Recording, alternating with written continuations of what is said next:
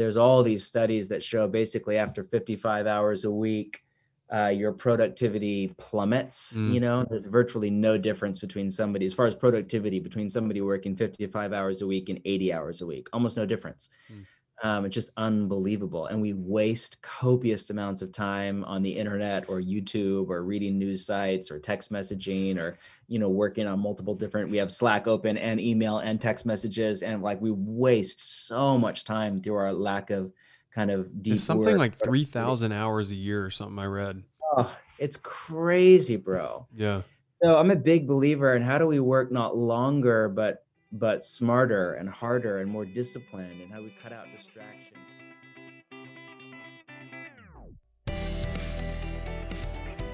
What's up, guys? Welcome back to another episode of the Drew Trinkle Podcast, the place where I'm having conversations with unbelievable people to better understand the bounds of human potential, with the goal of living at my best, physically, spiritually, and emotionally. And the cool thing about podcasts is I get to share those conversations and ideas with you guys. I was reading Kobe Bryant's book, The Mamba Mentality, and in it he had this really cool excerpt on greatness and what it requires. And towards the bottom of the page, he writes, "There's a fine balance between obsessing about your craft and being there for your family. It's akin to walking a tightrope. Your legs are shaky and you're trying to find your center.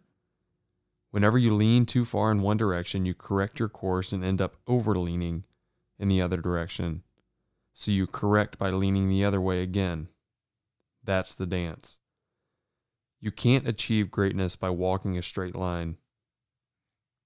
This was just, I guess it spoke so much to me because as an NFL linebacker, husband, and a father, it's interesting the dichotomy of culture in the locker room versus in my home, and figuring out that balance of directing my mental attention, my full self on the field, and then having to come home with a much more gentle, sometimes loving, tender spirit to my wife and to my two kids can be a huge battle. And maybe it's not your family, maybe it's your personal health. And so you give so much of yourself to your work and your job that you sacrifice maybe your own physical health. And so I love bringing on people who, in my opinion, seem to have figured out that balance in their life to live at their best physically, spiritually, and emotionally,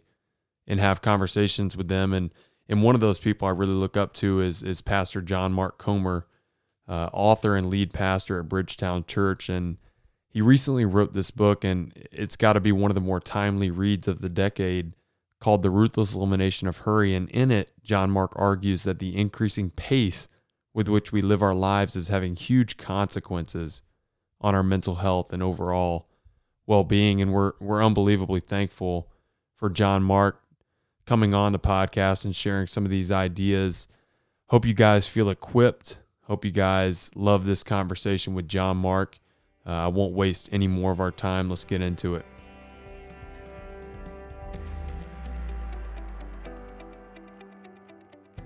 Hey, John Mark, how are you? Hey, Drew, great to see you.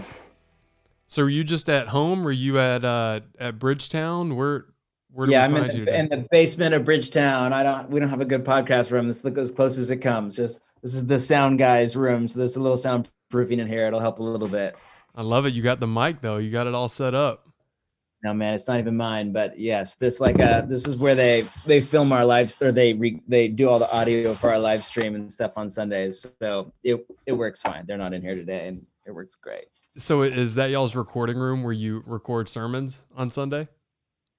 No, it's where they mix. We do a live stream, so it's like actual small gathering with video, but this is where they mix it for the internet. So Are you guys back in person at all? Yeah, but just a very small percentage of us.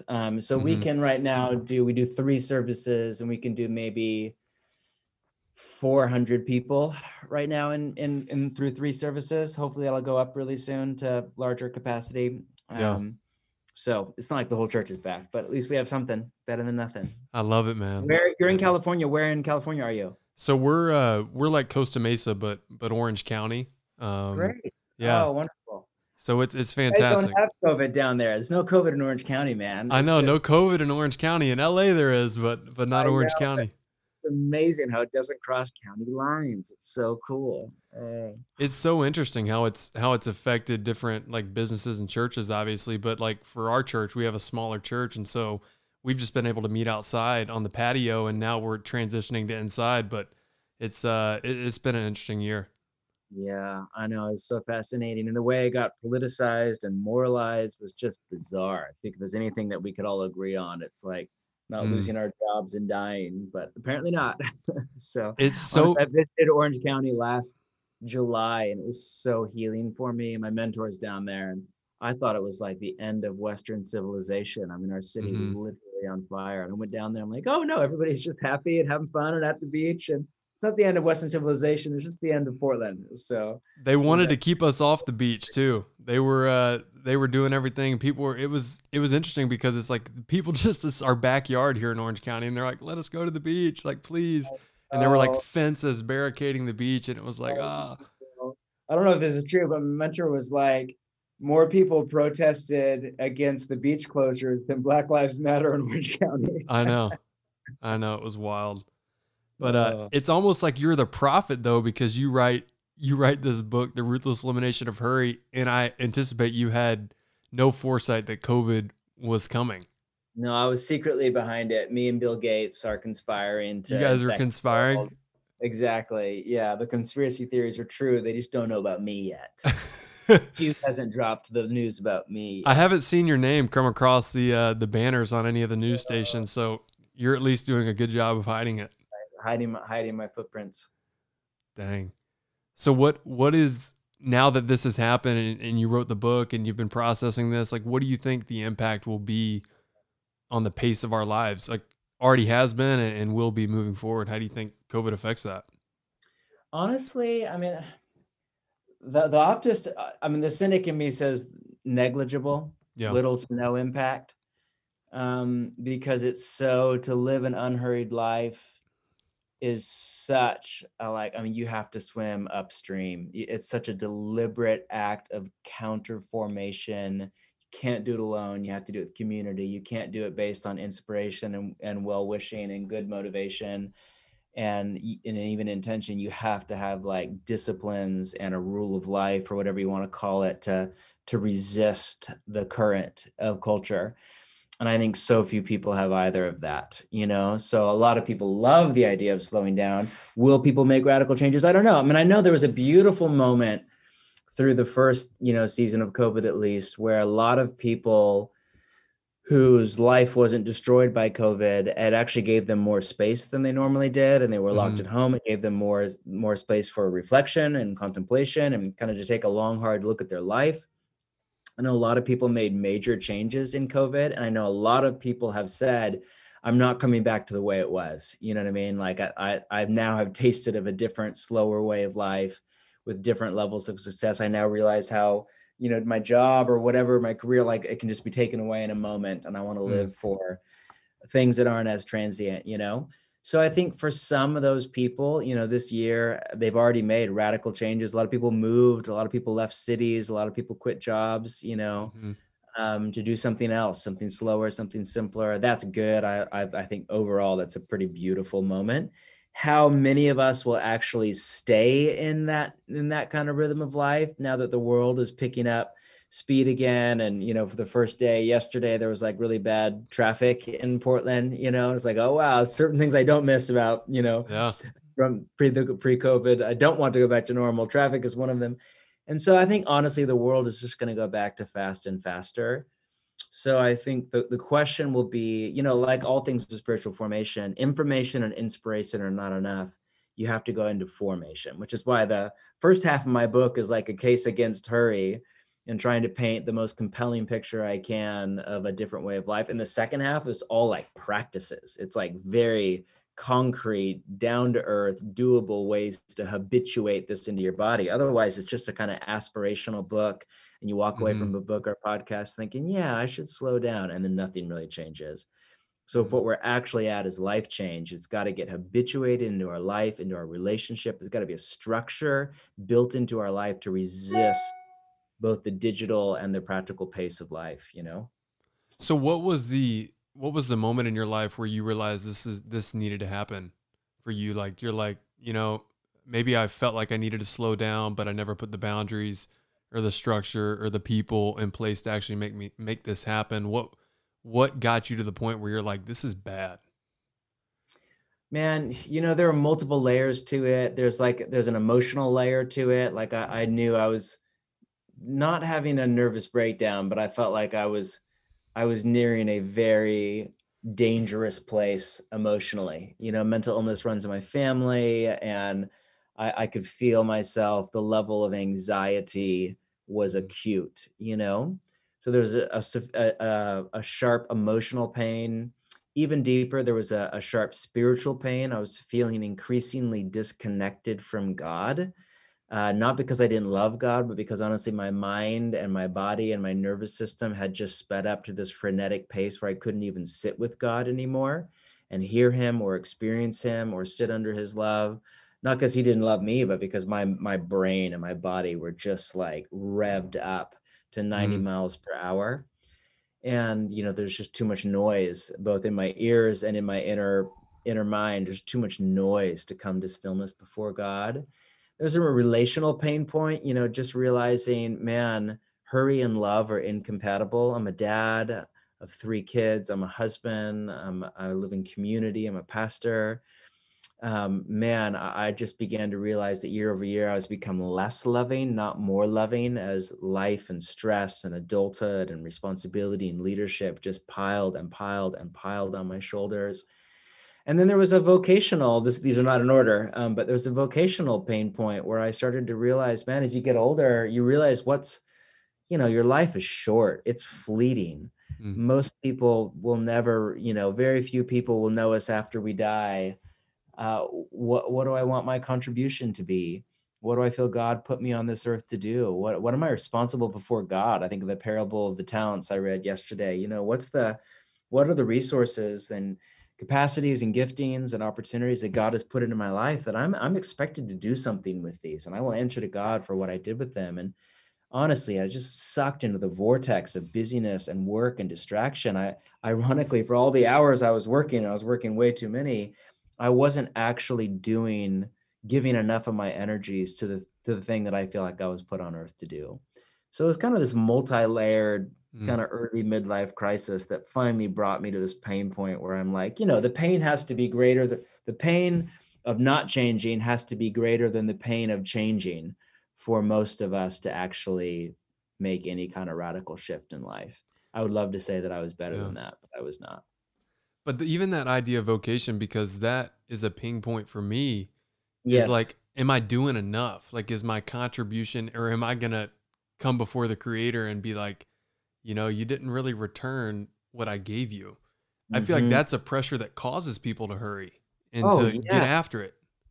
And it's self-perpetuating because if you're so hurried that you don't have time in prayer and in silence and in community to really discern God's call in your life and your identity and what God's called you to do, then you end up saying yes to everything, which means saying yes to nothing, and spinning your wheels like a hamster and often missing the very thing that God's called you to do. There's a story that I reference in the book, I think it's in the chapter on silence and solitude, where Jesus, after this marathon day of like healing the sick and preaching in the synagogue and casting out demons, the next morning you would expect it to read like he just took the day off, like to get a little Jesus time in. Mm-hmm. But the text reads that he got, this is Mark chapter 1, very early in the morning while it was still dark, Jesus got up and went out to a solitary place where he prayed.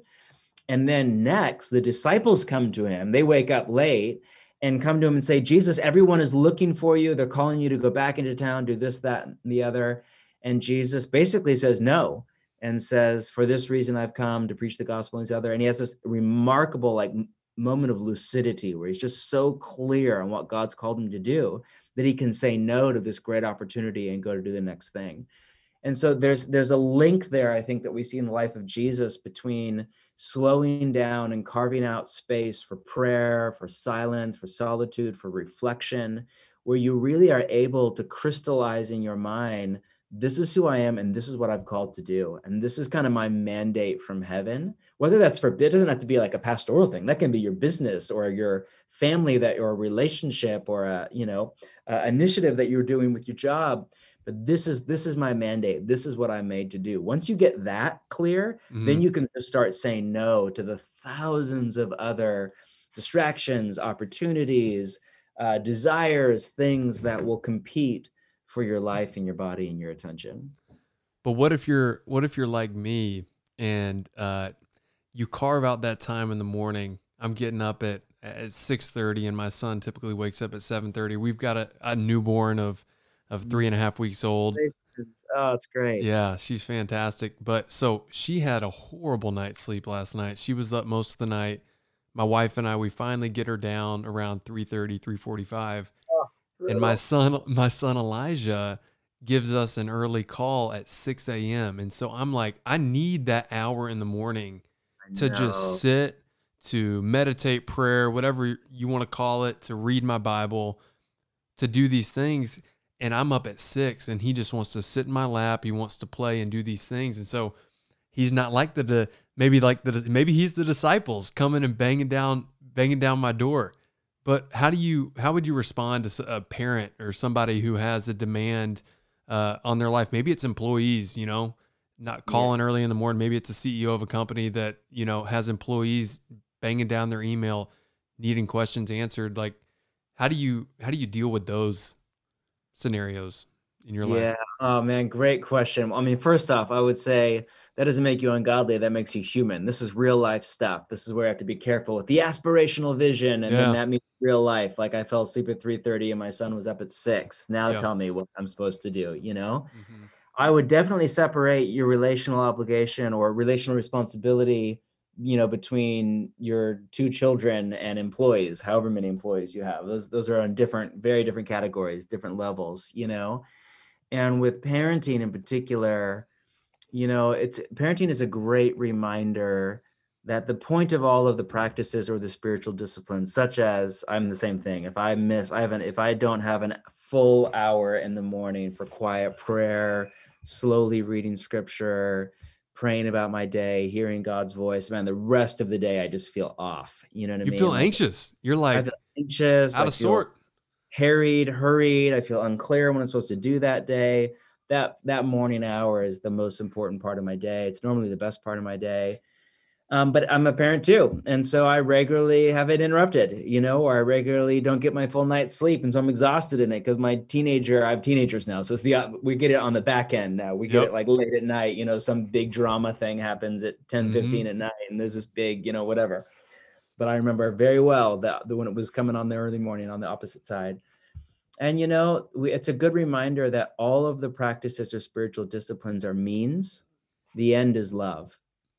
And so we have to really keep our categories clear. The point of spending an hour in the morning in prayer, meditation, whatever, is not so that we feel good through the day. It's so that we can become loving people. And obviously, emotional health is tied to our spiritual capacity for love. So these things are not mutually exclusive. They're actually contingent on each other. But the end is love. That's the whole point. And I think the best way to handle those kind of moments when they're out, is the question, is it in your control or outside of your control? So I don't know how old your kids are. I don't know your style of parenting.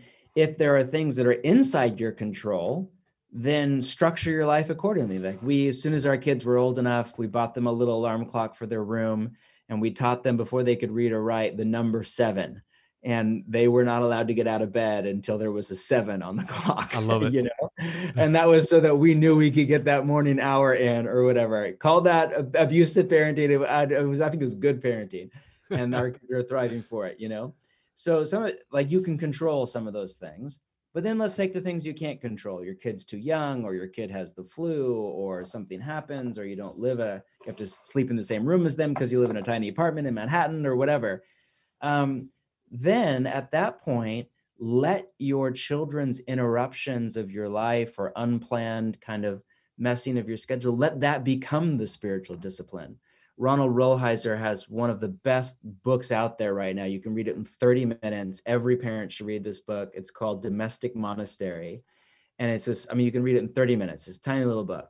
And it's beautiful. And there's much more to it. But the basic idea is he just writes about how parenting and family life can be, it can have the same effect on you as living in a monastery. He tells the story about this famous Italian monk that spent 30 years in a hermitage, like all by himself in silence and solitude and prayer, came back to civilization and went to meet his like Italian mother who'd had like 6 kids or something like that, and realized that his mother, after being a busy mom to 6 children, was both more contemplative and more loving than he was as a monk who'd been a hermit for 30 years.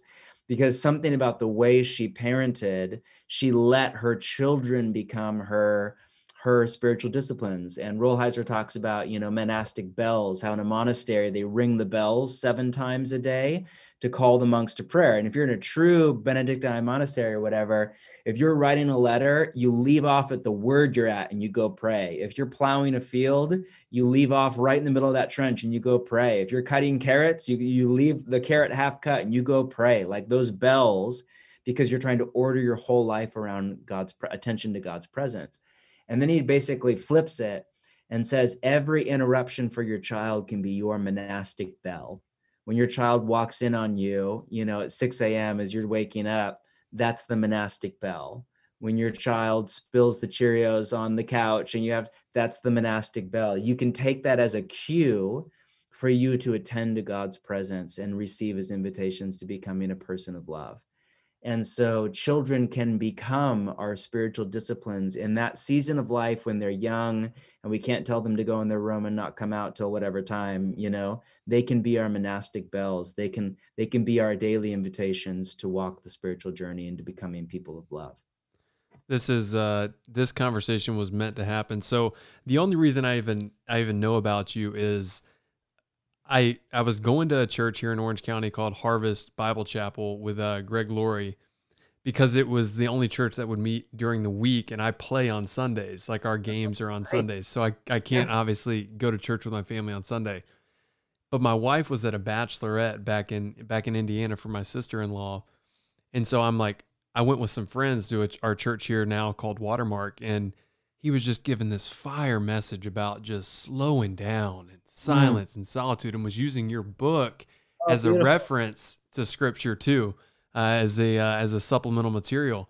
And I come out of the church service and I call my wife and I'm like, "Hey babe, like I just got some fire information. Like this was fantastic. We got to order this book, read it together. It's called The Ruthless Elimination of Hurry."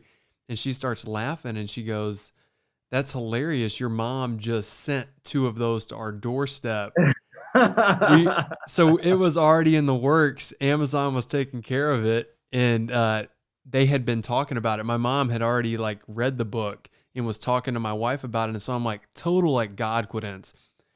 And you just mentioned the Domestic Monastery book, and that was literally a resource our pastor brought up this past weekend. So God ordained this conversation. It was meant to happen. We got to be on the same wavelengths from Portland, Oregon to Orange County. This is wild. Oh my gosh.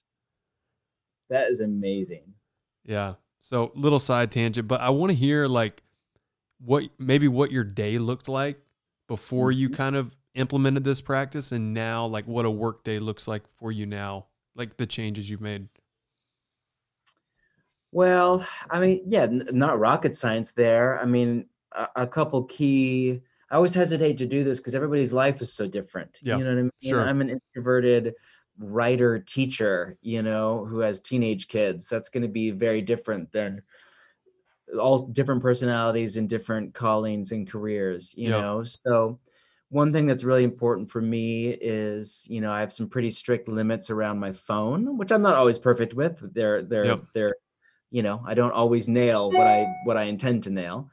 But we practice, I think Andy Crouch uses this language, but parenting your phone, just meaning, it sounds like your kids are young. When your kids are young, at least, they go to bed before you go to bed and they get up after you get up, ideally on the day that you're shooting for. That's just kind of good parenting. That gives you some time at the end of the day to breathe, connect with your spouse, what to sleep, and then in the morning, it gives you some time to gather yourself, pray, prepare for their wake up. And in the same way, we parent our phones. So they go to bed, so to speak, at 8:30. We don't use them as alarm clocks. We have old school alarm clocks. We put them in a closet on a charger, out of sight, out of mind. And then I try not to even look at my phone until I've done my hour of kind of just prayer, Jesus contemplation, and then at least 1 hour, ideally 2, of kind of deep work. So for me, that would be reading and sermon prep and writing. And so ideally, I've gone, 3-4 hours from early in the morning until I even look at my phone. And I've gotten some like really good, meaningful work in during the day. And most days, I try not to look at my phone until 11 a.m. So that gives me about a 5-hour chunk of just kind of trucking, prayer, reading, sermon prep, writing, big picture kind of, put the stones in the bucket kind of work that I need to do that day. And after that, I can look at my phone, I can go exercise, I can do meetings and coffees and some of the stuff that doesn't require that same level of mental acuity. That can be the rest of my day. So I implemented the hour thing. So we have this sliding barn door that goes from our bedroom to our bathroom, and my phone charges in there. I haven't quite convinced my wife to get on the same wavelength with me. Yeah, it took me a while too, but she's down now, but it took me a while. I love it. So it's still my alarm clock. So maybe I need to get the old fashioned alarm clock, but I do the hour in the morning where I'd like plug it in over there and don't look at it. And it's blown my mind, like how much more peaceful I feel to start the day. Like I don't feel like I got to check like the market or the news or yes, none of that. Oh my gosh, what a horrible way to be. When you step back and think about it, and neuroscientists say that the moment for your brain right before you fall asleep and when you first wake up are like the most important neurobiological moments. It's when your brain is most susceptible. It's about to start collating information as you sleep and dream, but right before you fall asleep, and then it's processing that and coming awake and setting not just your mood but your perspective for the day. It's why I'm doing this super intensive depth therapy thing this coming fall, the 21 days of silence and solitude, absolute no input, no books, no phone, no nothing, but every morning there's an hour and a half of depth therapy, and it starts at 6 a.m. because they would say your subconscious is the most open and flexible, and you're most in touch with that deep part of yourself first thing in the morning. You know what I mean? So these are important. Is this just going to be at your house, or are you going to a facility or somewhere for this program? Yeah, it's a program up in that I'm doing. It's very intensive. Like I'm on sabbatical, so that's why I have the time to do it. I wanted to do it for years, but I just thought that was really interesting. I was like, can I, if I have to do an hour and a half of depth therapy, can we do it at like 2 p.m? Can I like sleep in? And it was like, no, it has to be early. It has to be first thing. Like you wake up and you come, because then your mind is just in it. There's science behind it that I couldn't explain about how your mind is more open and porous and available to kind of deep inner parts of your unconscious and your soul, as we would say, all that to say, I mean, think about what do most people do right now before they fall asleep? Like watch Netflix. Sure. What do they do first in the morning? Read Twitter, Instagram, the news, email, text messages. I mean, just a flood of anxiety, anger, division, polarization, distraction. So man, these are we need to take these two moments, how we end and how we begin, evening and morning, as ancient Christians would call them, and they typically called you to prayer both those times. We need to take them very seriously. And that doesn't have to be this heavy, like, up at 4 a.m. fasting and praying for revival thing, though that's great. It can be really restful and beautiful and enjoyable. But those are really important moments in our life, incredibly important. So, bro, you're almost there. All you need to do is just buy a little alarm clock. It's like $30. Buy an alarm clock. And then just stick that thing away like in another closet room. It'll free your whole life up, man. You won't even have to think about it. You're gonna love your life.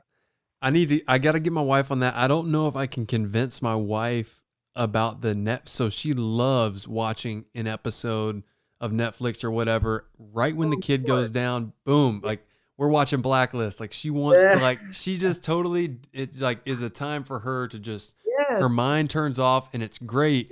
That gets us to, 9 or 9:30, and we typically go to bed around 10 or 10:30. So I'm like, babe, I kind of want to put that hour that I do in the morning, no phone, no digital, whatever, at the end of the day. And she's like, I don't know, that might cut into my show. that into my showtime. Exactly. Yeah, they're hard. They're hard. You can't do it all. We're human. We're limited. And our humanity means both wants that we should be gentle with ourselves. So you have a little kid and you're exhausted at the end of the day and you want to watch a 45-minute TV episode. No judgment from this guy at all. What On do the you other guys do at hand, night typically? well, our kids are older, so we don't really have that space anymore. Yep. I go to bed really at the same time as my kids. Yep. We'll put them to bed around 9:15, 9:30, and I'll normally try to just this time of year when the weather's better, just sit on our deck for a moment and just kind of collect myself before God, just do a few gratitudes. And normally my mind is so fried, it's not like there's a deep moment of prayer, but try Yeah. to have something. And then I'll just climb in bed. I read fiction a little bit before I go to sleep, and Yeah. I go to bed as early as I can so that I can get up and I need like a full 8 hours sleep. Hey, I'm the same way. I not a love it. hustle guy. I need sleep, and I want to wake up in the morning and I want to go strong all through the day. So I'm trying to do lights out early. Mm. So you wrote a book, you got a church. It was it was a really, really big church, and then you kind of stepped down, right? And we're just pastoring a local campus there. You got kids, a husband. It just seems like you're doing a lot. And so Yes. how do you we talked about, a little bit at the beginning, at the end of the day, kind of the buns of the sandwich, but what does the meat of your day look like? Are you rhythmically putting time aside to take 15-minute breaks? How are you maneuvering through your day to where you're not just totally spent and can't give anything to your family when you get home? Well, I have a block schedule that I follow when everything's well. So I have like an Yeah. ideal week that's mapped out. I have schedule blocks for certain meetings, certain things I do. I say no a lot. And so when I can live into that block schedule, it's very conducive to flourishing. Then things like, I don't know, leading a church through a global pandemic that doesn't last a few weeks, but a year and a half, those type of things happen, Little mix-ups. Yeah, so it's not like I have I have this down and I figured it out and I'm never stressed and I just come home and I'm unhurried and just whistle while I'm walking home from work and hang with my family. So it's been a really hard year. The last year has just required so much of me as a leader, leading through a crisis and unprecedented times where, what does it look like to lead a church over the internet where the church literally is the gathered people of God, is what the word means, and we can't gather. So we can't even gather in small groups. We can't even do house churches, which we could have gladly done, So very interesting time for us, very hard time, very exhausting time, stretched me beyond my capacity. Certain things I was very good with, morning prayer, Sabbath, but my regular kind of healthy rhythms were pretty shot. But to the best of my ability, I practice a kind of block schedule. I say no a lot. If I can, I build in just walks during my day. I try to just do a couple 10-minute walks kind of around the block, as many meetings as I can. I do as walking meeting. I did a 2-hour walking meeting earlier today, which is so good for the body and the spirit. So any meeting that I can take, whether it's over Zoom and I can just do audio or in person, any meeting I can do walking, I'll do walking. That's just really therapeutic for me. And, I'm just a big believer, and everybody's job is different. Obviously, our jobs are very different, but I'm a big believer in, the whole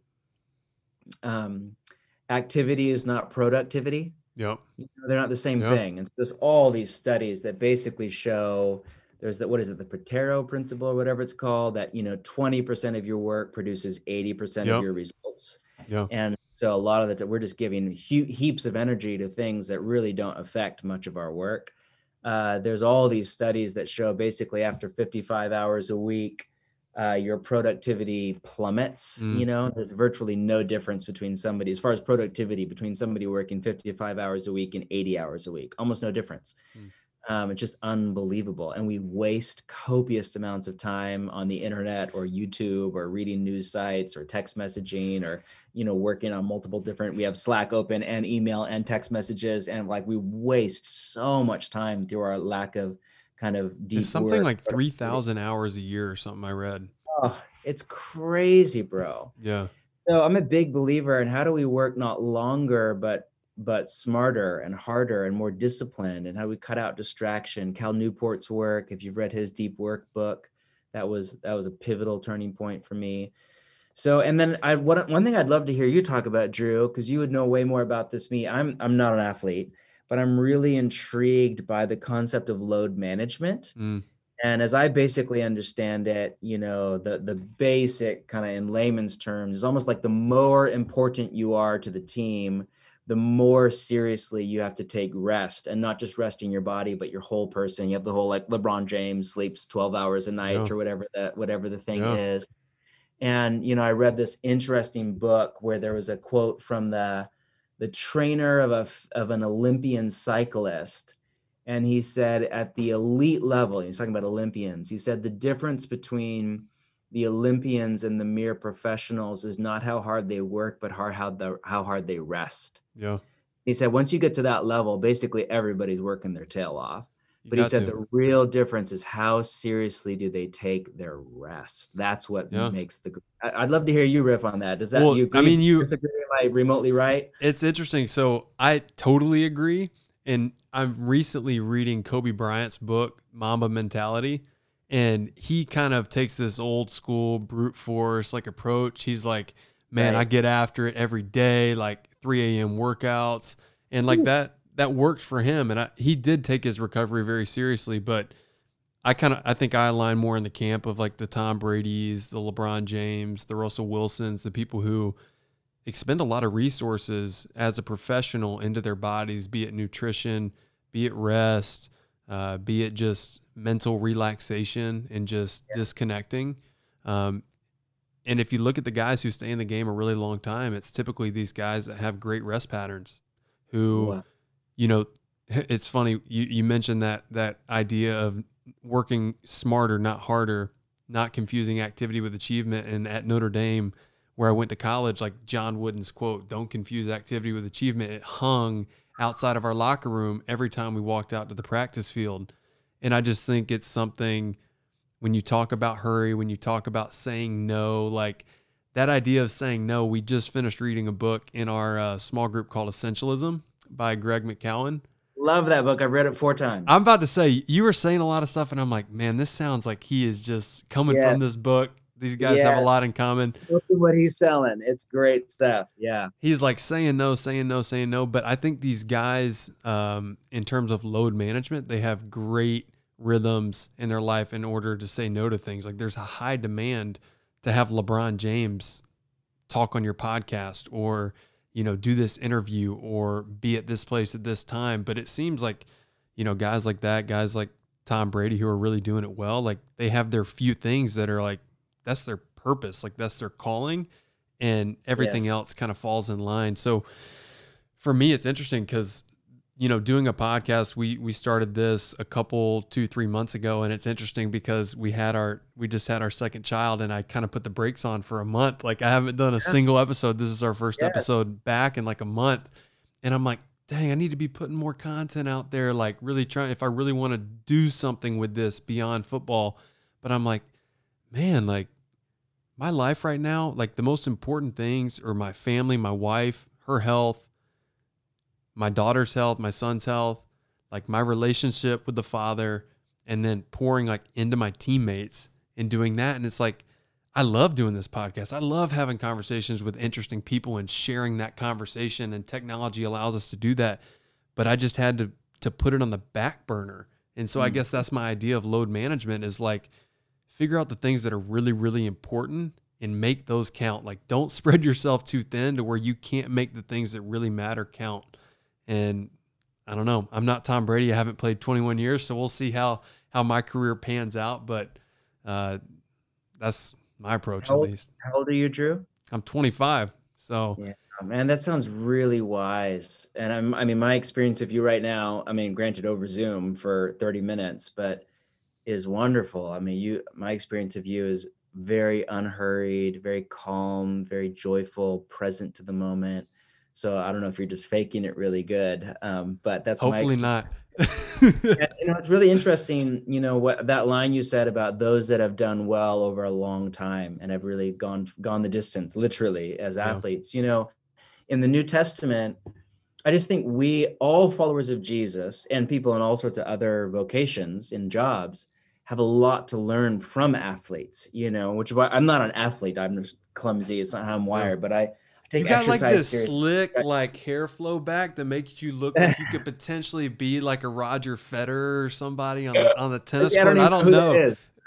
I don't even know who that is. I'm just gonna pretend like I know who you're talking about. Yeah. I played in rock bands, bro. I'm like, I read books and I used to play in rock bands. That's a little bit more but I still, I'm going to take exercise seriously, and I'm trying to be as active as I possibly can. I recognize that I'm a soul, I'm a whole person, and my body is not just the shell to carry my mind around. It's a part of who I am. And stewarding my body is an act of discipleship to Jesus. Offer your bodies to God as a living sacrifice, Romans chapter 12. Your bodies, like your whole self to God.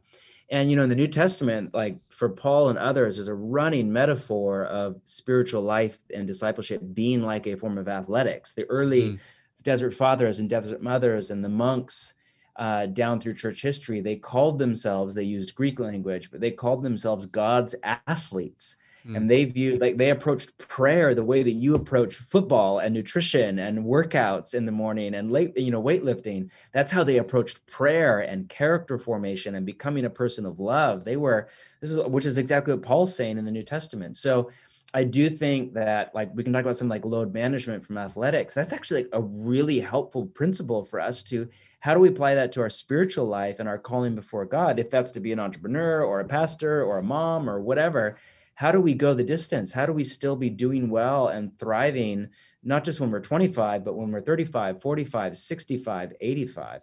That's the question. And we have a lot to learn from people like you. Well, I just hear this like resonating principle and like what you're talking about. And it gets back to like the chief thing is love. It's like becoming a person of love. And it's like the load management thing. It's like, if you're doing things that aren't moving you towards that goal, like you probably should eliminate those from your life. Yes. Probably doesn't make sense. Yes.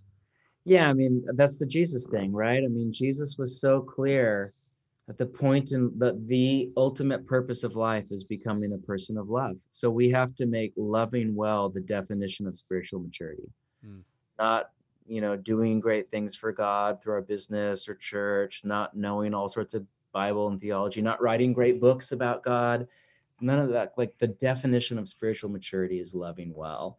And I just deeply believe that hurry and love are incompatible.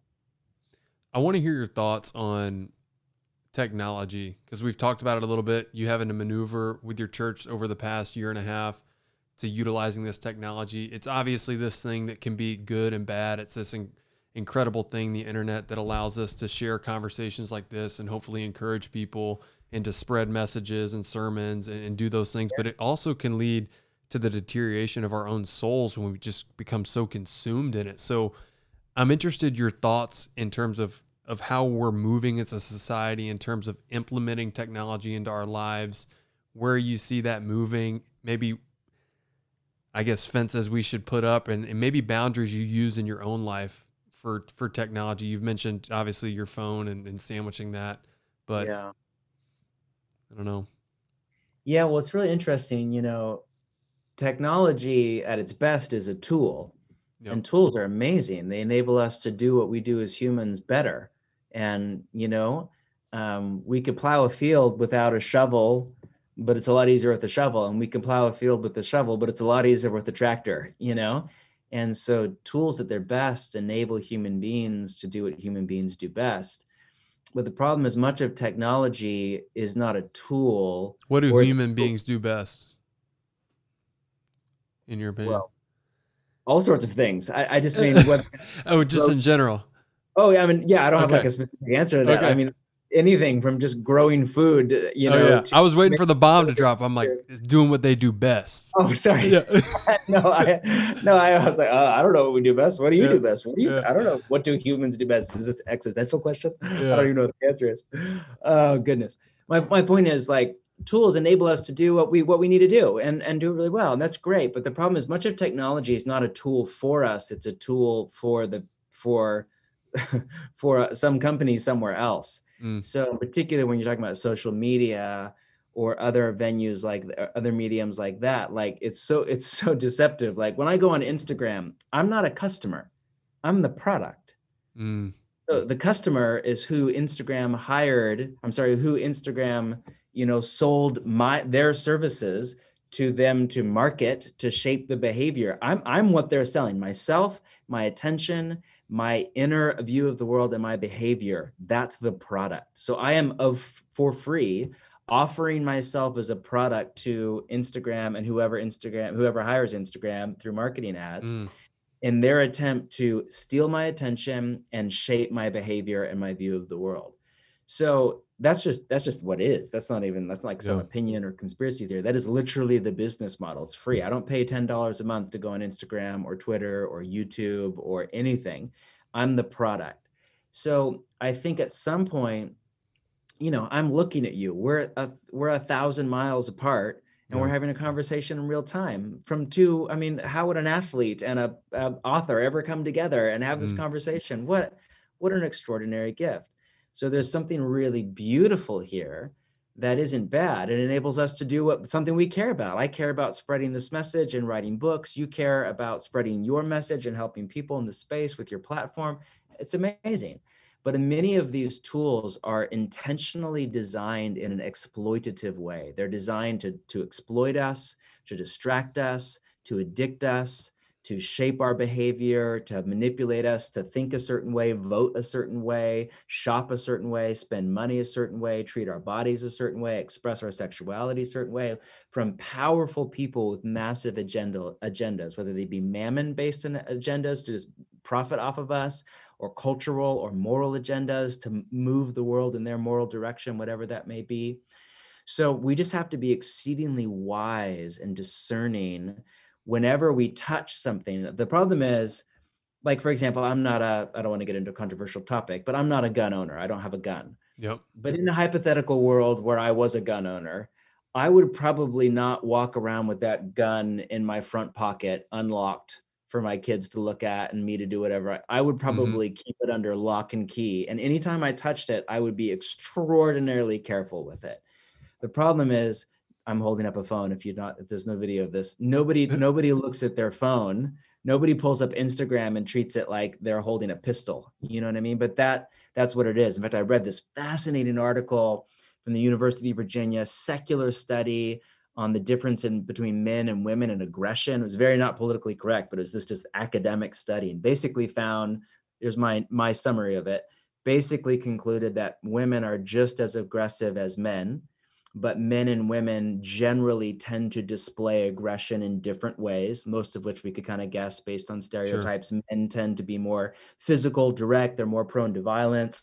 Women, again, this is just stereotypically across a large population, tend to be more about subtle exclusions of relationship, who's in and who's out, and kind of punishing people through kind of relational, kind of different lines and walls. Again, that's not me moralizing. I'm not saying that's right or wrong. That's kind of what the data says. Yep. Then the authors of this study was fascinating. Started talking about social media and its extremely detrimental impact on young women, for all the reasons that you would start to imagine, more so than young men. Social media users are overwhelmingly female. Far more women use social media than men, for all sorts of interesting reasons. And then they concluded this. I was shocked. They said, if you wanted to destroy an entire generation of adolescent boys, you'd put a gun in their front right pocket. If you want to destroy an entire generation of adolescent girls, you'd put a smartphone with social media in their front right pocket. And I just thought, man, like, nobody understands the danger. We have ages when you can smoke, ages when you can drive an automobile, ages when you can join the military, ages when you can have a gun. But any kid can have a smartphone with full access to the internet, And I'm like, oh my gosh, that just shows that our culture has yet to wrestle with the gravity and the seriousness of these tools, and has yet to even attempt to put laws or protection around these. So we have to do this for ourselves and for our children in particular. We have to be responsible before God to resist an entire ecosystem and digital apparatus, much of which is doing great things in the world. I'm really grateful that I can text my friend, I can call on the phone, I can FaceTime with my kids when I'm out of town. I connected with you via Instagram. It's amazing. I'm so grateful. I have tons of friends in Silicon Valley. I bless them, love them. I'm not slamming them. But man, this is why we need more Christians in this space. But the user has to be able to, the user has to know how to use the tool at the end of the day. And they have to know when they're being used by the tool. Yep. And then we have to be honest about our level of willpower. Do we actually have the level of willpower we think we need to resist the inertia of some of these things? And if the answer is no, then we probably shouldn't have smartphones or be on social media. We should do other things with our lives, and we need an increased imagination for a world where, like I'm trying to get off social media right now. I'll see if I can do it or not, but I'm trying to find a way to be a successful author without social media. We'll see if I can figure it out or not. But my wife's always joking. We're like, my goal is to become the Bill Murray of Christian authors. And what we mean by that, I don't even know anything about Bill Murray, but as I understand, like he's just a legend. As I understand it, he doesn't live in Hollywood. This is my understanding. He doesn't live in Hollywood. He lives like in North Carolina or something where he's from. He doesn't have a smartphone. He doesn't have social media, and he doesn't, as I understand it, he doesn't have an agent. If you want to hire him for a job, you have to call his landline at his house in Carolina or wherever he's at out intentionally. And he's been able to build this still, wildly successful career, but he's just intentionally said, I'm not going to get sucked into that vortex. He's not even a Christian.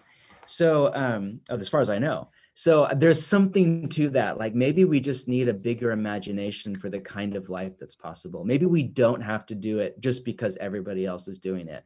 Maybe they're actually better. There's studies that saying if you get off social media, your happiness increases by like 55% within a week. I mean, like maybe we just need a bigger imagination for what's possible. In our closing minutes, I want to hear, because I think a lot of people would say these are great ideas and I don't want to fall into that vortex. But they would probably say, I'm not in that vortex, but they probably are already in that vortex. What are some kind of like key identifiers that you would say in your time studying this, like are critical things that are like, yeah, you're probably starting to fall into that vortex and should be careful. What are some things, if people notice these things in their life, they might need to take a step back?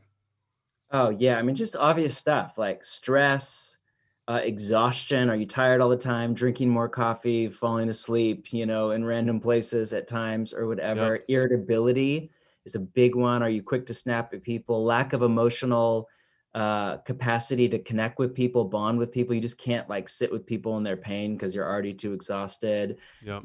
Inability to respond to interruptions, confusion and lack of clarity around kind of your identity and calling, like what you're supposed to be and do in the world, slippage in spiritual disciplines, these very like habits that create space for us to be present to God and loving union are often the first things to go.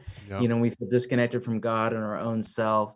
Superficiality in relationships. Those are some pretty good symptoms that you're probably moving too fast through life and need to make some significant changes. I don't want your computer to die on us. So I just wanted to thank you for the conversation. It's been fantastic. And thank you, friend. I'm going to call you friend because I feel like got to hear a little bit of your story. Super cool. Drew, it's been an honor. I love your way of being in the world. I know you're known as an athlete, but what a gift just to be with you for these few moments and see how present you are, how compassionate and kind. And it's an honor to meet you. Thank you for having me on. And I hope we get to meet in person someday. Yeah, I'm going to reach out to Deanna, or maybe I'll DM you. I'd love to hear more about practicing the way, because it just sounds like you guys are doing such cool stuff, and some stuff I'm really interested in. So would be great. We could definitely do another. I'm doing a whole round of podcasts this fall. I have another book coming out. So cool. If maybe we can do round 2. Like 6 weeks of nothing but this. So just hit me up. We'll have another conversation. All right, brother. Appreciate you. All right. Peace to you, Drew. We'll see you. Bye. That's it for this episode. Hey, if you haven't already, we'd greatly appreciate it if you'd leave us a review, leave us a rating, let us know what you like, what you don't like, and how we can get better. Until next time, friends.